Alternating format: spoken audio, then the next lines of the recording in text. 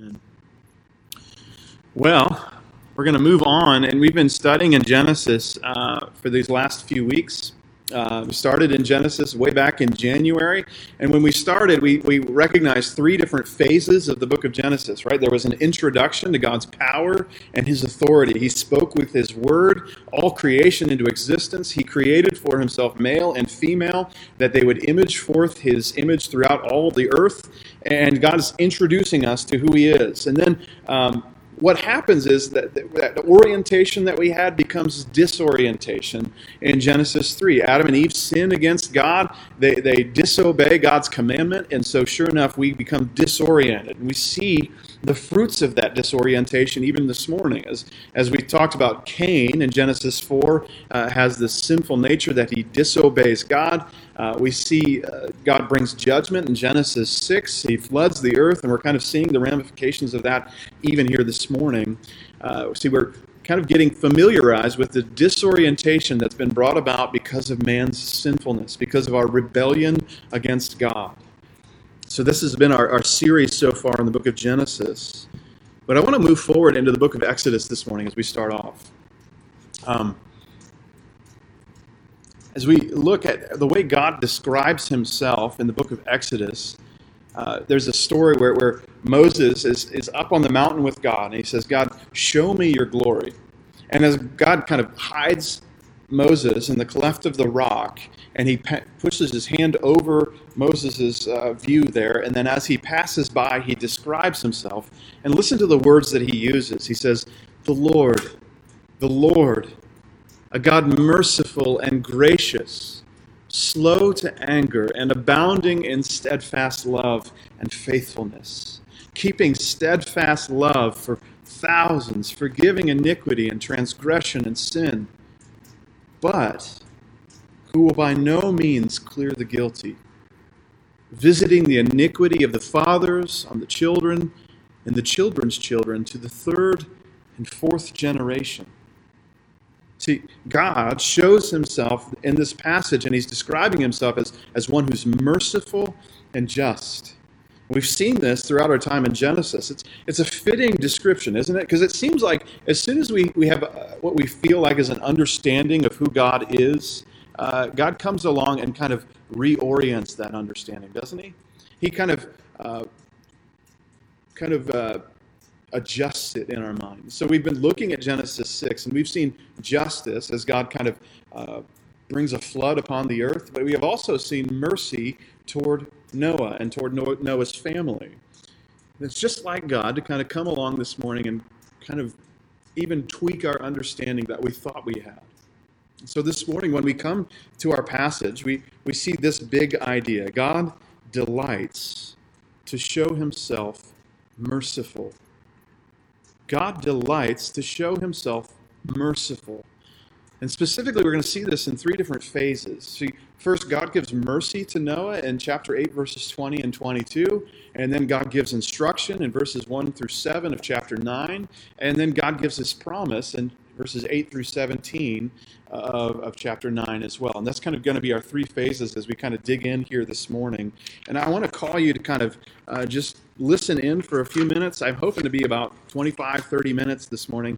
That's good hope, right? We'll see how that all works out.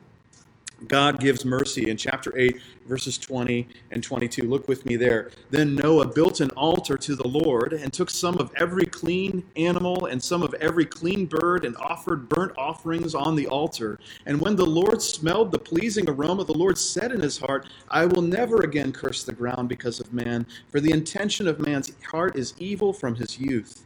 Neither will I ever again strike down every living creature as I have done. While the earth remains, seed time and harvest, cold and heat, summer and winter, day and night shall not cease. See, the first thing that Noah does is he gets out of his own quarantine in this boat for like 365 days. He gets out and he makes an altar to sacrifice to God. Right? When Noah gets out of the ark, he builds this altar and he starts offering one of every kind of clean animal to the Lord. And it's described in verse 21 as this pleasing aroma to God. Look what God promises in light of this in verses 21 and 22. God vows to never again curse the ground or destroy all life. These are the three things that God says in his heart. I will never again curse the ground because of man. Now, this is kind of confusing, right? Because if we went back to chapter 3, verse 17, we saw that God cursed the ground because of Adam's sin. Well, that's not the curse that he's undoing. This is probably more of a reference to what happened in Genesis 6, where God's going to flood the earth. That curse, that's what he's speaking of. He's never going to perform that again. More likely, God is saying, I'm not going to add additional curse to the ground. That is what the flood was, not just a cursing of the ground to bring thorns and thistles, but this is a wholesale destruction of the earth. The second phrase in 21, he says, neither will I ever strike down every living creature as I have done.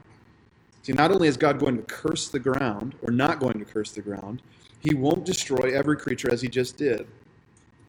Now, we might know that later on God will bring judgment on the earth, but there will be some who go on in existence, right? He's not going to destroy everyone again, right? So God's promising that he will never strike down every creature. And then finally in verse 22 he says, while the earth remains, seed time and harvest, cold and heat, summer and winter, day and night, they shall not cease. See, as long as the earth remains, as long as God is faithful to his promise that these regular rhythms are going to continue, seed time, harvest, day, night, cold, warm, those things are going to continue. It's actually an encouragement to us now that when it feels like the world's falling apart, there's a God who stands behind it and says, I'm not going to do this again. I'm going to allow these regular rhythms of life to continue. And so God says this in his heart at the end of chapter 8, and then he starts to play it out in chapter 9. And so what happens in chapter 9, verses 1 through 7, is God's going to approach Noah, and he's going to give his instruction. Look at chapter 9, verses 1 through 7. God blessed Noah and his sons and said to them, be fruitful and multiply and fill the earth. The fear of you and the dread of you shall be upon every beast of the earth, and upon every bird of the heavens, upon everything that creeps on the ground, and all the fish of the sea. Into your hand they are delivered. Every moving thing that lives shall be food for you. And as I gave you the green plants, I give you everything. But you shall not eat the flesh with its life, that is its blood. And your lifeblood I will require, and for your lifeblood I will require a reckoning. From every beast I will require it, and from man, from his fellow man, I will require a reckoning for the life of man. Whoever sheds the blood of man, by man shall his blood be shed. For God made man in his own image. And you be fruitful and multiply.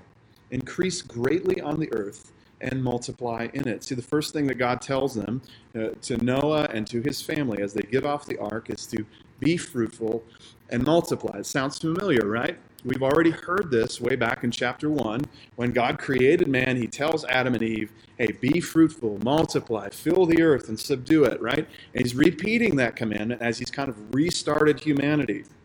In fact, it's such an emphasis that he says it in both verse 1 and in verse 7. He's kind of just reiterating his points. It's here that God restates his desire for man to continue on reproducing, to continue to fill the earth with his image bearers. If we were to go back to chapter 6, remember in verses 11 and 13, man had filled the earth with violence. They had filled the earth with just this anger and aggression. And that's what we saw back in chapter 6, verses 11 through 13. Now God is calling mankind to reproduce and fill the earth with his image. He goes on in verses 2 and 3, and he equips them to fruitfulness, and specifically in regard to animals. Kind of a strange little passage here, but in verses 2 and 3, he's saying, hey, these animals that you formerly had dominion over, now they're afraid of you. They have fear of you. And what he's saying is, because your heart has sinfulness, they're going to engage you differently. Why? Because in verse 3, God gives them permission not just to eat plants, but to actually eat these animals. Praise God that this passage exists, right? I love steak. But yeah, there's something here where God is saying to us, hey, this is a means by which you can be fruitful, right? A means that I'm providing for you. And he goes on in verses 4 through 6, and he kind of turns his attention in a different degree. Because man had been so violent, now God is starting to lay out a parameter by which mankind can exist. And so when he gets into verse 4 through 6, he's laying out this thing. He's saying, you shall not eat flesh with its blood, that is life, right? You can't eat that. And your lifeblood I will require, and for your lifeblood I will require a reckoning. That if somebody spills the blood of man, that their responsibility is not to that man, but to God.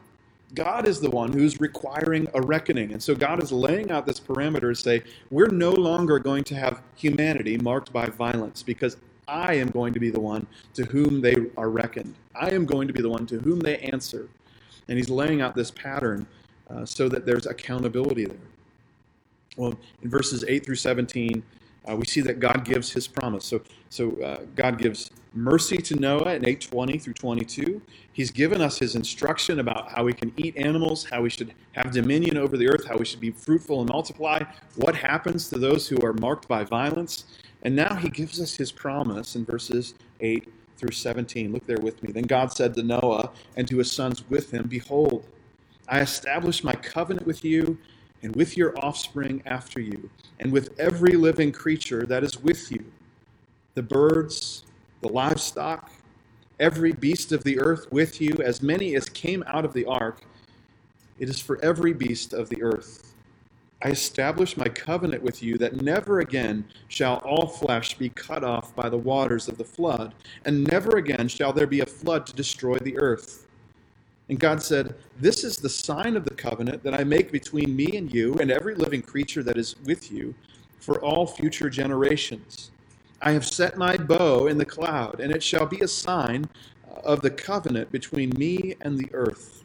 When I bring clouds over the earth, and the bow is seen in the clouds, I will remember my covenant that is between me and you and every living creature of all flesh, and the waters shall never again become a flood to destroy all flesh. When the bow is in the clouds, I will see it and remember the everlasting covenant between God and every living creature of all flesh that is on the earth. God said to Noah, this is the sign of the covenant that I have established between me and all the flesh that is on the earth. See, there's three questions that God answers about this covenant.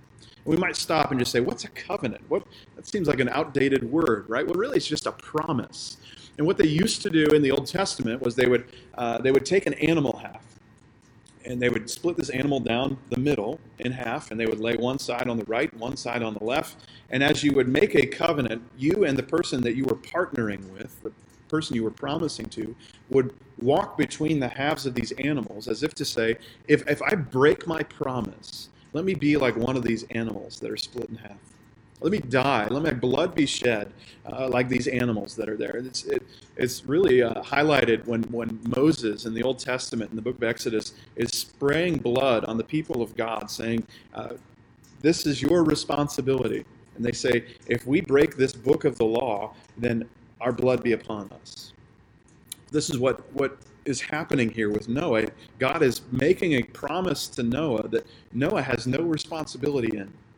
And really, this unconditional covenant that God is establishing, it's between him and all creation. So that's the first question that we see answered in chapter 9, verses 8 through 17. With whom? Who does this covenant apply to? There's really three different groups, right? There's Noah himself and his family. There's Noah's offspring. And then there's all living creatures. See, all of these groups of people are kind of brought into this, or all these groups are brought into this promise or this covenant that God is making. See, the covenant is with everyone on the ark and everyone who comes from those who came from the ark, which is all of us. God has made his covenant not just with Noah and his family, but with all those who come from Noah and his family's line. So we ourselves are a recipient of this covenant that God's making. The second thing we say is for what? What exactly is God promising? And he answers this in verse 11. right? He says it with such clarity. God promises to never destroy all flesh or destroy the earth by flood. Look at verse 11. I establish my covenant with you that never again shall all flesh be cut off by waters of the flood, and never again shall there be a flood to destroy all the earth. See, God's promising, hey, I'm never going to destroy all the earth again. I'm never going to do this where I just wipe out all of humanity or I just wipe out all of creation. We've already said this. You might say, well, what about in the end times? God's going to bring judgment. Yes, he absolutely will. But he's making all things new there. He's not destroying all things. He's rejuvenating and renewing all things. There's this huge difference between what happens here in Genesis 6 through 8 and what happens in the book of Revelation where God makes all things new. So the third question that God answers for us is how are we going to know? How are we going to know that God's promise is true? And God provides what he calls a sign. A sign is just this, sometimes it's a miracle or sometimes it's a symbol. Here it's a symbol of something that recognizes the promise of God. And so in verses 12 through 17, God promises that he's going to hang his bow in the clouds. Now, I'm not a smart man. And so for the longest time when I looked at this, I just always assumed that the word bow referred to a rainbow. You know, it was the same thing. But if you really look at the word's usage throughout the Old Testament, what he's really talking about is his bow and arrow, his war, his weapon of war, so to speak. And it's really fitting in this context that really what God is describing is he's saying, I'm no longer going to engage humanity through this instrument of war. I'm setting aside that tool for right now. I'm no longer going to bring about death and destruction. And so we look, and the passage concludes in verse 17. God said to Noah, this is the sign of the covenant that I've established between me and all the earth. This rainbow that fits in the clouds, this hanging up of the weapon of war of God. We might step back and say, what exactly does God have for us here? What do we have in this passage? What is it that God really wants to teach us and instruct us?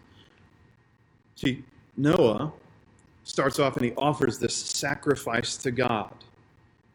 And God responds with this promise to never again do what he just did. In chapter 9, we see this restart of creation. God gives instruction. God gives promise.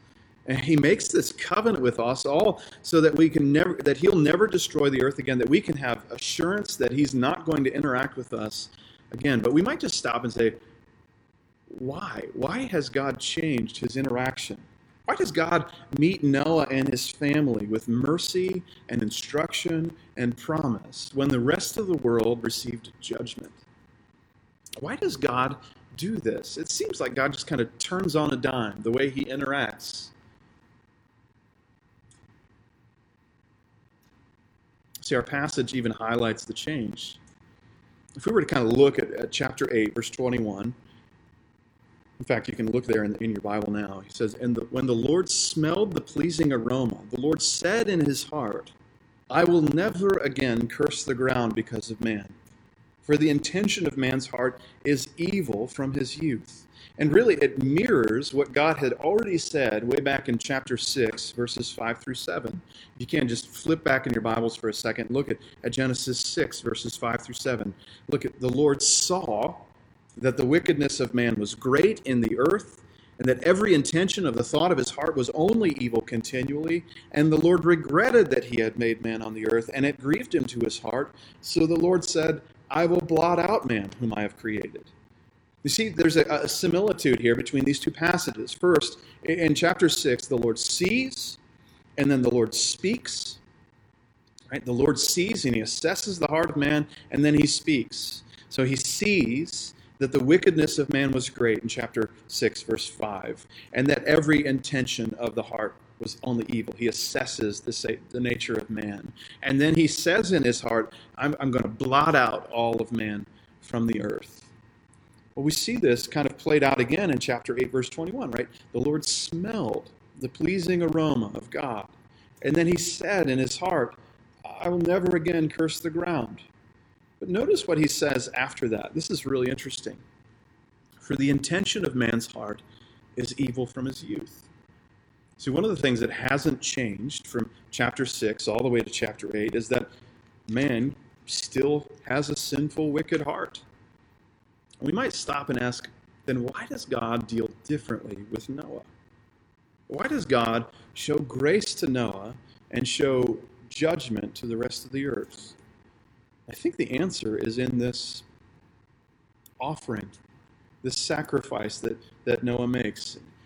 Verse 20, Noah built an ark to the Lord and took some of every clean animal and some of every clean bird and offered burnt offerings unto the Lord. And when the Lord smelled the pleasing aroma. See, it's this concept of the pleasing aroma that God smells from the sacrifice of Noah. It's like it changes his interactions with Noah and with Noah's family. See, this concept, this pleasing aroma, actually plays itself out throughout the Old Testament. If you were to fast forward kind of into the books of the law, you would see it constantly describing the sacrifices, the burnt offerings that were made on behalf of people in the Israelite camp. It was a way for when they were consecrating priests in Exodus 29, they would offer this pleasing aroma before the Lord. It's this way that they would throw a piece of meat on a fire, and then the pleasing aroma would kind of satiate God. We have to stop and ask and say, what's really going on here? Does God just really love barbecue? Because I'm kind of a barbecue guy, right? Does God just really love the smell of meat? Is that what's really happening? Well, no, it's a prefiguring of a coming sacrifice, a coming work of atonement that was going to be made. And Paul actually taps into this in Ephesians chapter 5. We read this past summer. In Ephesians 5, Paul says this.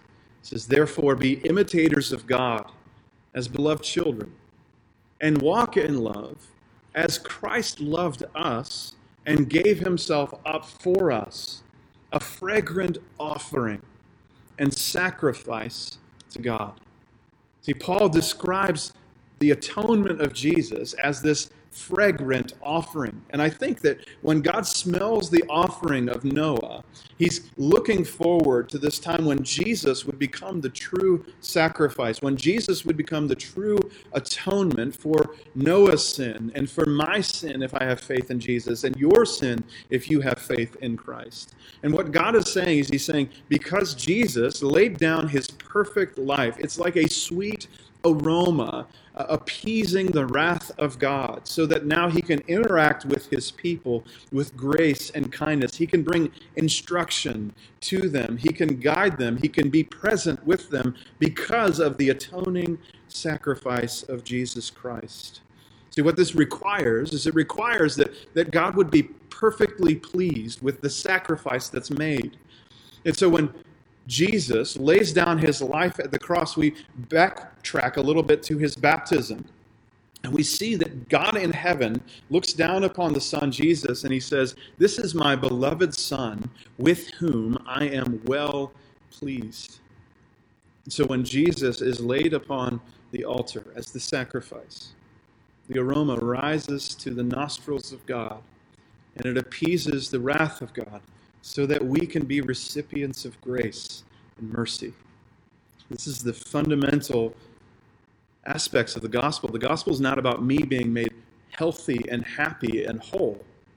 The gospel is about my sin being atoned for by another, and my guilt being taken away by the righteous life of Jesus in my stead. See, here's the truth this morning. You and I can't atone for our sin. We cannot make atonement for the wrong things we've done. It's impossible for us to make our wrongs right. I was just thinking this week, I was reminded of a friend who had this dog, and the dog would love to catch animals, like they catch a bird or a squirrel or whatever else, and they would bring it to the doorstep for the owner. Like, hey, look what I brought you. I brought you this gift. I brought you this amazing bird. And there's this dead animal laying there for the owner, right? And this is what our righteous actions are like. This is the good deeds that we try to do. We're bringing them to God, these dead things, and just laying them at his feet saying, aren't you pleased with this? Aren't you happy with this? Shouldn't this cover over all the other wrongs that I've done? Shouldn't this be enough to satiate your wrath and your anger at all those other things that I've done wrong? But we're really just dropping dead things in front of God, hoping in some way to appease him. There's no amount of good action that can somehow outweigh our bad action, because we fundamentally have just this broken sense of what pleases God. We don't get it. It's just like the animal that thinks this bird is somehow going to make his master love him more. You and I can't bring any good deed before God that makes him pleased with us. So if you're checking in with us this morning and you've never heard this message, I just really encourage you to reach out. My email address is just jason@gcctroy.com. Check in with me, because I think there's no more important message than what we just described. You cannot do away with your good or poor works or your sins just by doing better works or good things. We need true faith in the sacrifice of Jesus to atone for our sins, for our wrongs. But maybe you're here and you've constantly checked in with us. You've been with us all along. And this morning, I just want to encourage us that God delights to show himself merciful. But sometimes we delight to show ourselves put together, to show ourselves competent. Paul says that God told him in the midst of his struggle and his adversity in 2 Corinthians 12, God told him that his power is made perfect in weakness. And yet we as Christians so often just want to engage our life through this way of just seeming like we have it all put together, right? We have our social media posts and we push up all the things that are right and good about our life. You know, we show the meal that we had, and we show this fun game night that we had with our kids, and we do all of these things, and we show ourselves to be kind of fulfilled and happy and having this perfect, idealistic life.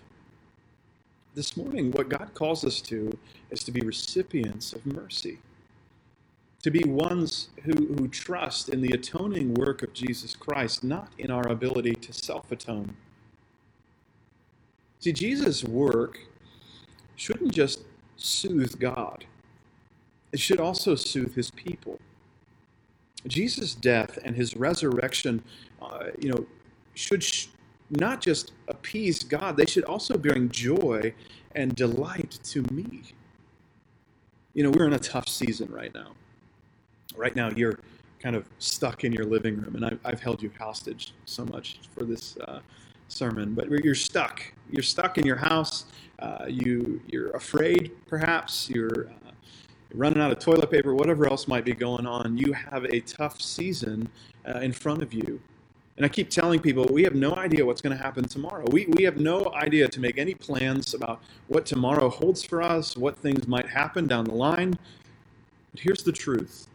If you are in Christ, God has given Jesus as an atoning for our sins, so that all of our stress, all of our anxiety, all of our difficulty can melt away as we consider that God takes away his wrath at our sin. We are blessed to be brought into his courts, as Psalm 65 says. So you and I are recipients of divine mercy.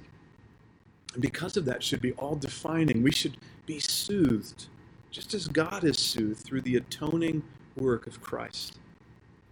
I pray that might be the case for us this week. As we face difficulty, as we face hardship, that we might remind ourselves of the goodness of God in the gospel.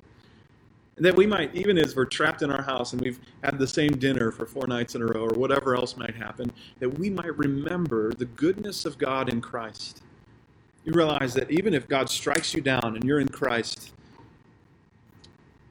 you're fully provided for. You have the promise of eternity.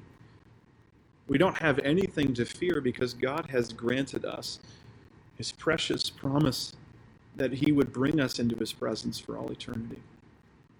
I want to pray this morning that God makes us a people who cling to the message of the cross, who really are soothed also by God's pleasant aroma in the sacrifice of Christ, and that we find hope in this difficult time. Let's pray. Lord, we thank you for your grace and your kindness. We thank you that you have given us mercy that we didn't deserve. We thank you, Lord, that our righteous acts are like filthy garments before you. We cannot make atonement for our sin, but we need your grace to make atonement for us. The perfect life of Jesus laid down on the cross so that we might be resurrected with him in hope, that we might have our sins and our wrongs forgiven, that we might walk in newness of life. We pray, Lord, that you would allow us to cling to that promise this week. We pray this in Jesus' name. Amen. In closing, I want to read Jude 24 and 25. Now to him who is able to keep you from stumbling and to present you blameless before the presence of his glory with great joy, to the only God, our Savior, through Jesus Christ our Lord, be glory, majesty, dominion, and authority before all time, and now and forever. Let's go back to our lives and go through your day, realizing that God is the one who can bring us into his presence through the death of his Son, Jesus. We love you. I hope to see you soon. And let's have a great week. See you later.